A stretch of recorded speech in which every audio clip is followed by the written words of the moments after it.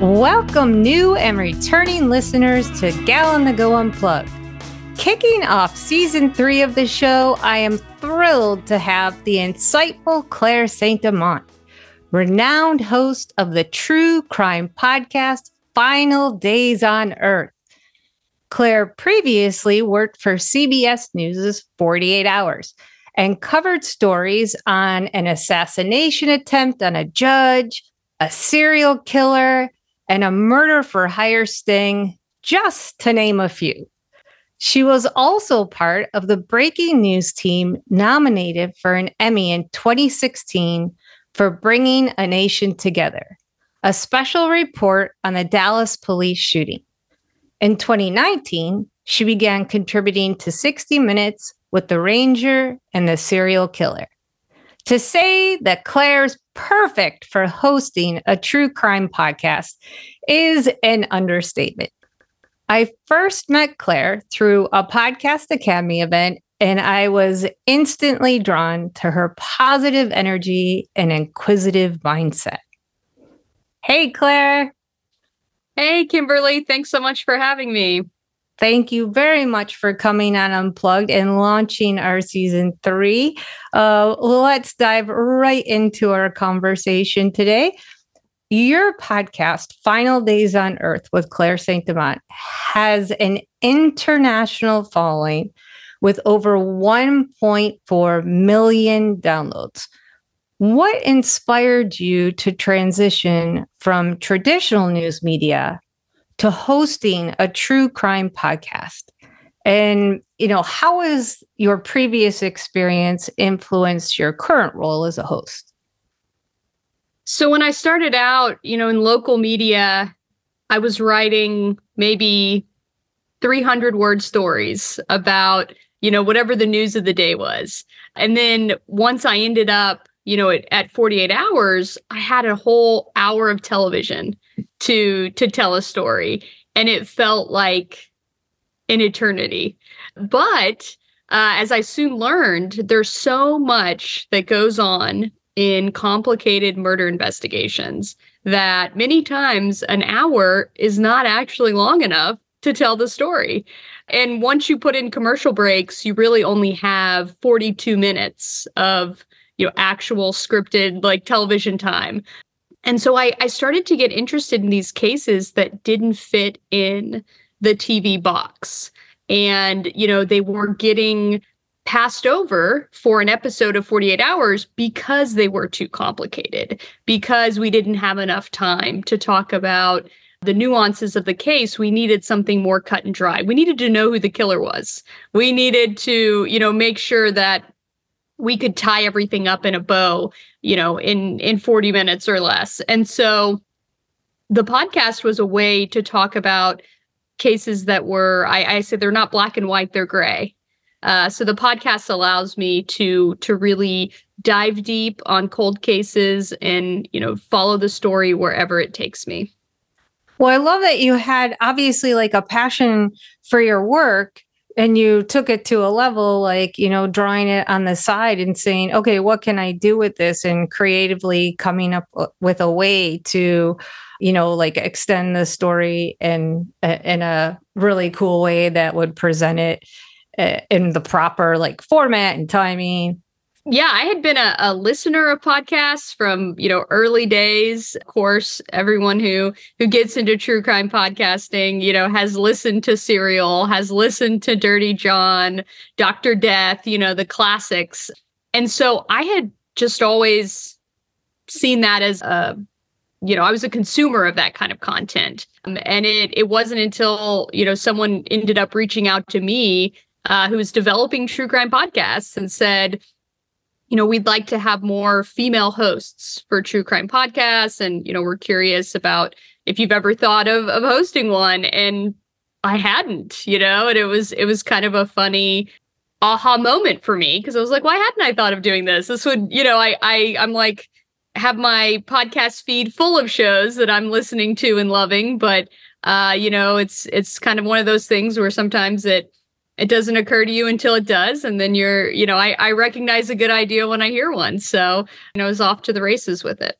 Well, it's a perfect pick. And it's got to be, nice to be able to get out what you probably keep inside when you did listen to other true crime podcasts. And you're like, oh, I'd love to weigh in on this or that, but like I can't. And now you get to share it. And that's like really cool. Okay. So, of all the true crime stories that you've covered, which one has stayed with you and had the most significant impact you, and why so?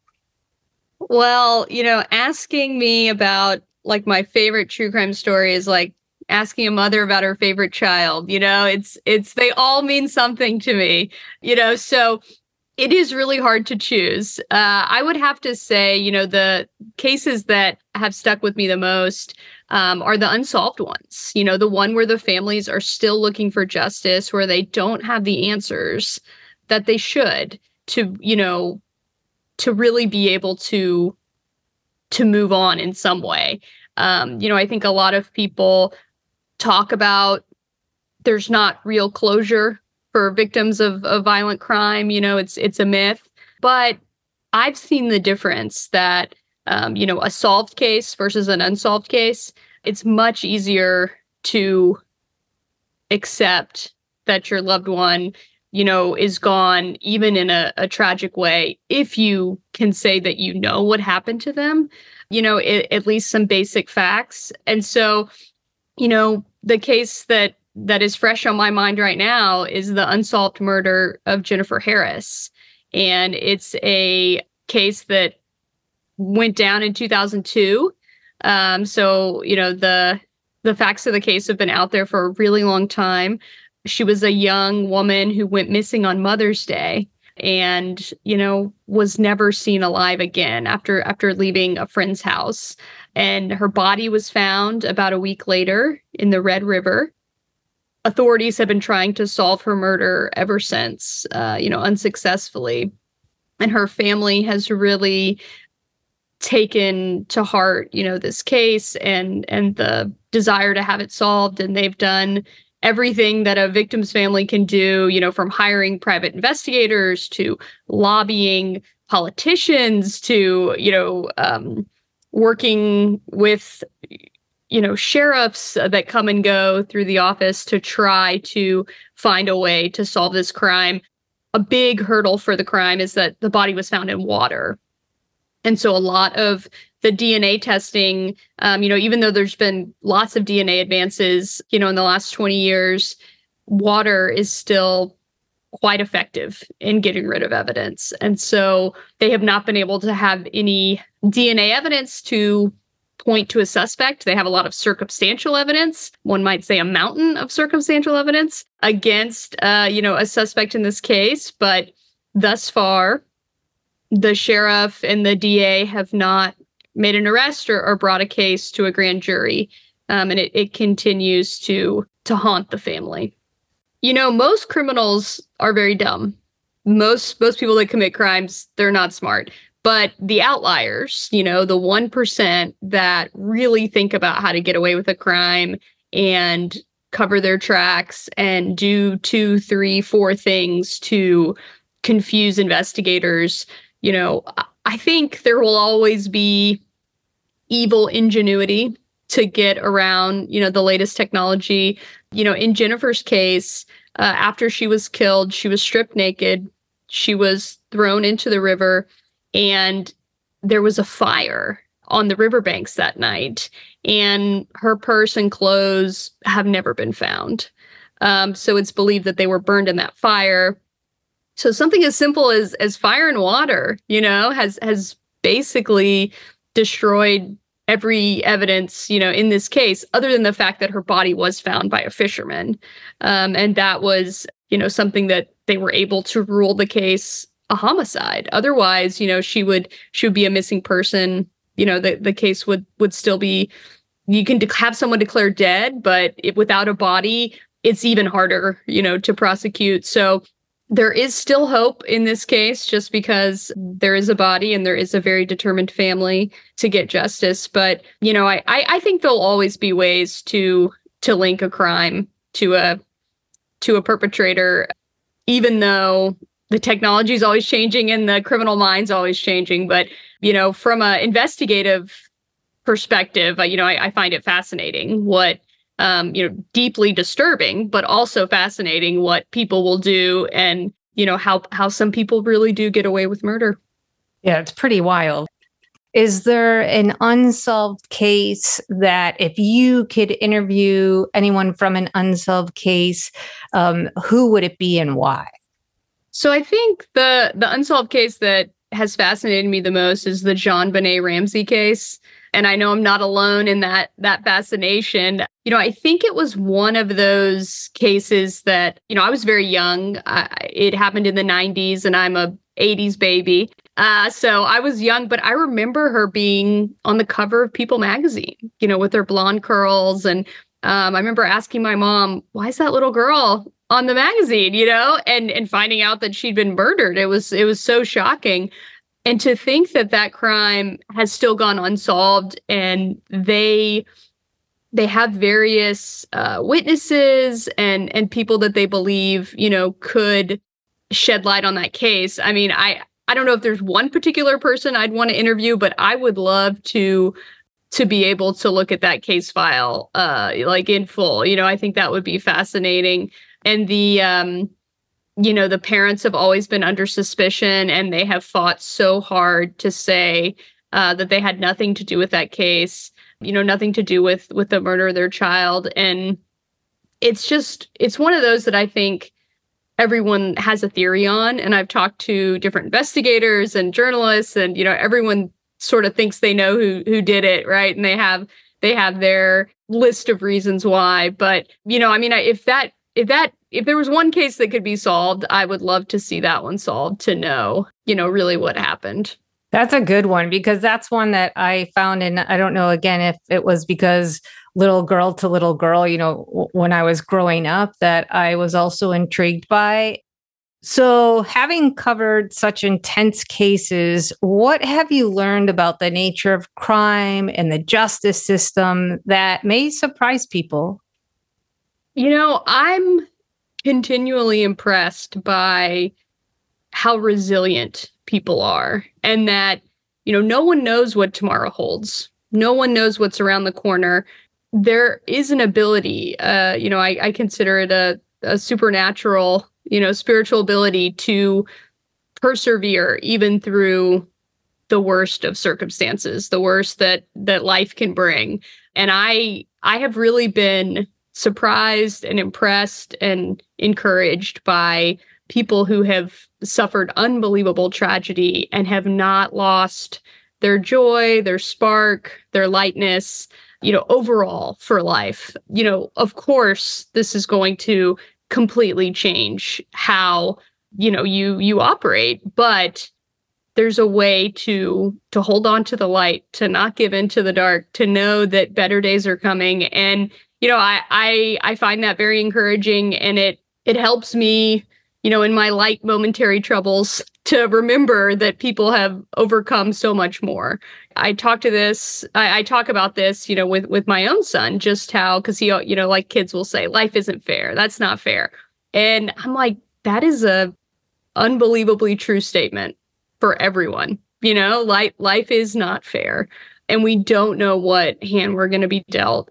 And, we have to find a way to make the most of the life that we have here, on Earth. And some people have it easier than others, but it's incredible to me to see what people can, overcome, and how they can still enjoy life, even when something, the most unbelievably unfair thing can happen to them, having, someone that they love senselessly killed. For someone like you specifically, who's immersed in true crime so much, for you to still have the positive outlook based on victims' attitudes and stuff, I think that speaks volumes, because I think you could probably get very easily like drawn down or bummed, with given all that, but you choose to see how people are resilient, and, that brighter side of, the hope and the future and getting out of those circumstances. That's really cool. I think, one of the things that I've said to myself, and has kind of become like a mantra for me, is, be grateful for every day that doesn't end in disaster. Because, for someone else down the street, on the other side of the world, anywhere, it could have been the worst day of their life. But, just the little things, the sun rises each morning and the people that you love are still around you. Like, be grateful for that. Because, there are plenty of people that don't have, that simple pleasure. Well, I think that's a good reminder to everybody. What goes into creating an episode of Final Days on Earth, and how do you pick which cases you want to feature on your show?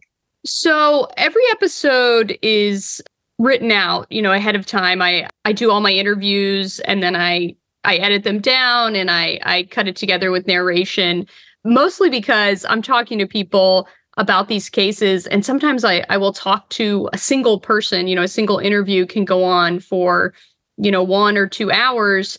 And I'm going to interview maybe 3 or 4 people in the episode. So I've got loyal listeners, but I'm not sure they would stick with me for, 4 or 5 hours. So I have to be judicious in what I put in my script. But, I start with, just an overall outline for the season because it's an investigative show. I want to make sure I go through all aspects of each case. And so I outline it out and I figure out, who are going to be my key characters, who am I going to interview.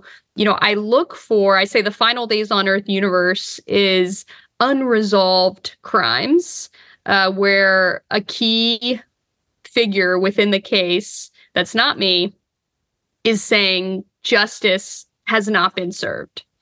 And so that can, manifest itself in many different ways. In my first season, it was, a young man's father who believed that his son had not killed himself. And so the case has been ruled a suicide, and he's adamant that there's more to the story and that there was foul play in his son's death. And so that's a fascinating and tragic case that has so many layers. I think I ended up doing 20 episodes on that.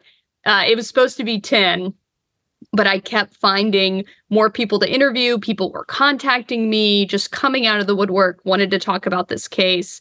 And so I ended up expanding it and including interviews with various forensic experts, including Dr. Claire Ferguson, who's a criminologist in Australia, who's become one of my favorite reoccurring guests. I'm going to have her on every season.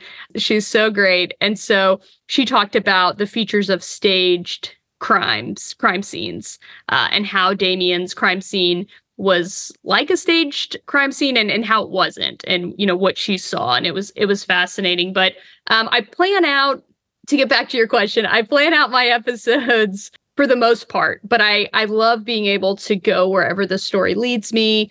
Say, well, we're going to tack on, another bonus episode. We're going to, do something. We're just going to do a Q&A episode. We're just going to do a single interview episode as the story dictates. And, I find it really satisfying to be able to do that. Based on learning that from your first one, do you always keep it fluid now? Like, because of learning that, and that way, gives you some flexibility to take it to where you never expected necessarily to take it? Yeah. I think if you're doing your job as a reporter, you're going to end up somewhere that you didn't know existed, right? Because you're going to learn things along the way. So I find it very, exciting and invigorating to dive into a case and have all my assumptions questioned and think like, oh my gosh, I never thought about this possibility. And let's charge into this, theory and just see where, we go with it. And so I've really enjoyed doing that, with my first 2 seasons, and I'm working on a 3rd season that's going to come out this spring that I'm really excited about. Yeah, there's sadly no shortage of unsolved, baffling murders in this world. I have a very long list of cases that I'm interested in doing, a season on, and I'm just sort of working my way through them. But I have, through my time at CBS News and 48 Hours, I had a lot of cases that I worked on that really stuck with me. And especially like where I've forged relationships with the victims' families. And in those instances where the cases weren't solved, I feel like I've sort of become a lifeline to a lot of these families as like the last reporter who still cares, who still calls them on the anniversary, who still wants to know if there's anything that can be done, if there are any new avenues for investigation. And, the nature of the beast with news is you're always looking for something new. You're looking for the next story. You're looking for the breaking story. You're looking for, what's on the docket today. A lot of these cases just fall through the cracks, not only for journalists, but for police departments too. And so I get a lot of satisfaction out of having a show that looks at the cases that people aren't thinking about anymore and, have been forgotten. I think that's incredible, because if you're on the other end of that and you're one of the family members, to know there's someone like you out there that has such a passion for it, and you mix that with care and the fact that you understand that someone could be left hanging, and you want them to know you're there, just to even say, how you doing? Like, as simple as a gesture as that's pretty amazing. So, okay, do you have a favorite aspect of true crime too? Meaning, like, is it true crime overall that you're intrigued by, or is it an element of it? Or Yeah, I mean, really unsolved crimes, I think, ones where it feels like there's a way to move the needle. There's something that can still be done, and trying to identify what remaining avenues for investigation are left, and putting together, a lot of times, if it's a really small town police department and they're overwhelmed and they haven't worked a murder before, there isn't even a good timeline on the case, which is investigating 101, right? Who, what, where, when, right? And so putting together a timeline on it. And a lot of times whenever you do that, you start to see what looks suspicious. What are the outliers? Who are these last people they were talking to? Where were they, the last time that we could actually put a dot on a map and say they were definitely here at this time because, we have this cell phone ping, or we have this ATM charge, or, whatever it might be. I find that really rewarding to be able to bring these people back to life in a way where we can recreate, their final days on Earth, and look for clues, to explain why they died. your category of true crimes and unsolved mysteries it's hot. It's one of the top topics in podcasting and just in general, actually, socially. What aspect of that genre do you think appeals to other people, and how does true crime storytelling contribute to public awareness and understanding of the criminal justice system? Yeah, I think it's a couple of different factors. I think there's definitely a female fascination with crime. It tends to skew female, and I believe, and I'm not the only one, that has a lot to do with the fact that we're most likely to be victims of violent crime. And so, like, a smart evolutionary skill is to study things that might harm us, right? So we are conditioned to think about, as women, as girls, think about danger, from a very young age, in a way that most boys and men aren't. And so I think it's natural that we would be interested in women who were victims of crime, because we see ourselves as, we have the potential to be, we're vulnerable. We could be in these same positions. Why not us? Why am I still here? And this other woman, was violently taken. And so I think as for women, I think that definitely plays into it. Just as a society, especially, American society, we don't talk about death in a lot of circles. Like, it's pretty common, right? Your kid's pet dies and you just buy a new one, right? You're just going to replace it rather than have the conversation, everything you love will die one day, right? That's a big downer. So I think people think of it as like a safe way to look at death, to think about death, which is, of course, we're fascinated by, because no one gets out alive. Of course, we're fascinated by it. And I do think, we're getting better as parents, as, a society, as a culture, in talking about death and recognizing that it is a natural part of life and it will come for us all, whether it's a violent end or a natural one. And so I think as we begin to have those conversations more like in a healthy, way, not like an avoidance of pretending like, the fish will just come back in the bowl, right? Think that true crime will, coverage and everything will evolve with that too. Some of the most well-adjusted, victims' families that I've talked to have said things like, I had 32 years with my son. Some people don't get that long.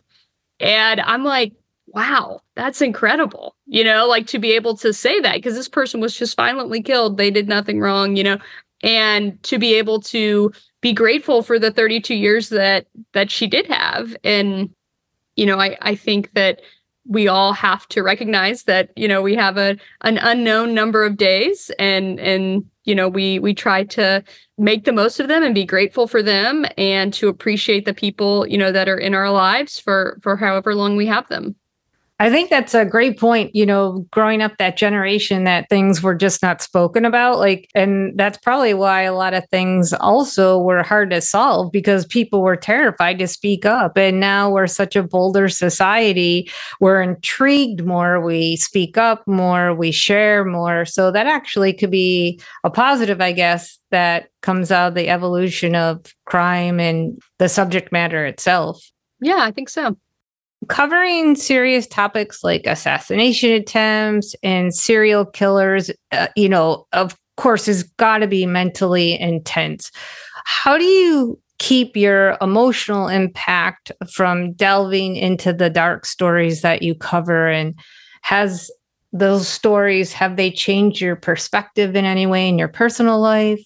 Yeah, I think a big part of why I ended up leaving CBS News and 48 Hours in 2022 was feeling like I was burned out on the constant pace of working in true crime television. One of the things that was normal, this was a normal daily thing. We would get this daily email with all the murder headlines in America.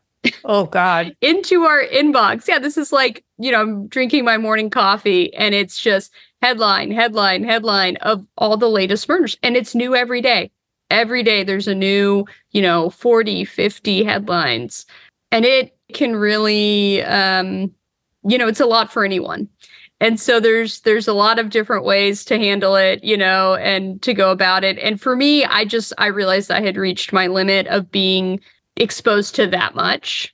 I'm still interested in true crime. I'm, obviously it's still a part of my life, but I'm much more selective on the cases that I cover, and getting to do, one case at a time with my podcast, is incredible, because I can really focus on that case and not get, overwhelmed by just the wide variety, of murder that goes on. And so, yeah, I've had to establish my own limits and recognize, like, I can't report on every single murder. I can't help every victim's family, find their voice. Like I have to just, what's the phrase, bloom where you're planted, right?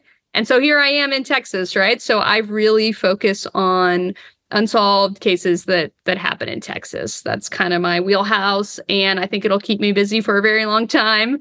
I look at Texas families and I look at cases like that, and I try to, help where I can. And I think being local and having that connection, really does make a difference, in the comfort level of the families.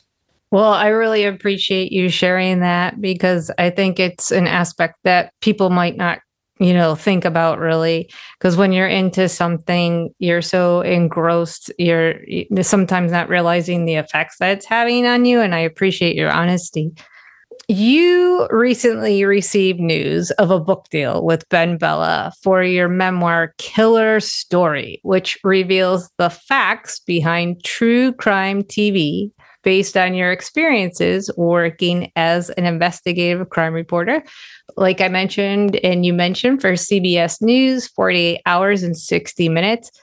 I told you I absolutely love the title of your book, Killer Story. I think it's perfect. What does that book deal mean to you, though? And I know the book's not going to be coming out till 2025, but can you give listeners a teaser of any kind? Of course. And thank you so much. That you sound as excited about it as I am. So I love that. I am. Yeah, I'm learning that it takes longer to make a book than a baby. I had no idea. I feel like I've been writing this book in my head for a long time. And, it's really stems from the conversations that I would have with people, when they'd ask, what do you do for a living? And I'd say, oh, I'm a producer on the true crime television show 48 Hours. And they would just have a million questions for me. And no one really seemed to know what it was like to work in true crime television. Well, everyone was watching true crime TV, but no one's ever been behind the scenes. And, the questions, how did you get that story? How did you get that killer to give you that jailhouse interview? Where did that, evidence come from? Because the trial hadn't happened yet. How was that in your episode?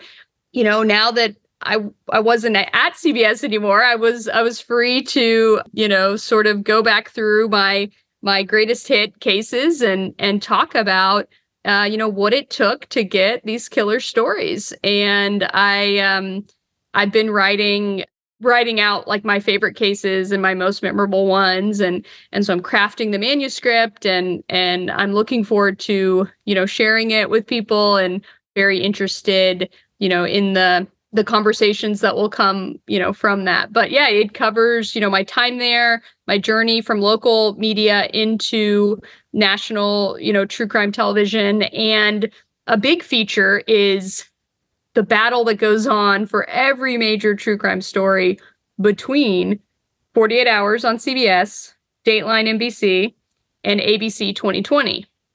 Because if we know about a story, so do they. And it is truly a battle royale every time for the characters, for the evidence, for access, who's going to air first. It's a drama that plays out every week. But we're the only ones that know about it. If you're a producer on one of those shows, you're the only ones that know that we're all, people think there's moles at the various shows who leak air dates and production schedules and it is, somewhat incestuous in that people will work for one show for 5-10 years and then go work for the other one. What are they bringing with them whenever they change teams? The story behind the story, I think, is sometimes more interesting than the case itself. I love it. I always love a behind the scenes story and outlook. So, and again, you are so perfect for this. I cannot wait for your book to come out. And of course, I will be giving listeners and everyone an update when you have that date, because I feel like it's going to be really good. Thank you. Thank you so much. Well, I'd love to, when I have it and it's all together, I'd love to come back on and we can just talk all about the book. Absolutely. You've got it. With that, we are going to bring our first episode of season 3 to a close. I'd like to thank Claire for sharing her bold journey and her teasers of what's coming up for her. To learn more about Claire and follow her true crime podcast, visit her IG page at Final Days on Earth. Again, I love the names of everything you come up with. Or her website, www.finaldaysonearth.com. These details are also in the Gal on the Go Unplugged show notes. Thank you, Claire. You're just amazing. Thanks, Kimberly. This was great. I'm really glad we got to have this conversation. Oh, I appreciate you kicking off this season. And until next time, remember, listeners, be curious, be kind, and be bold.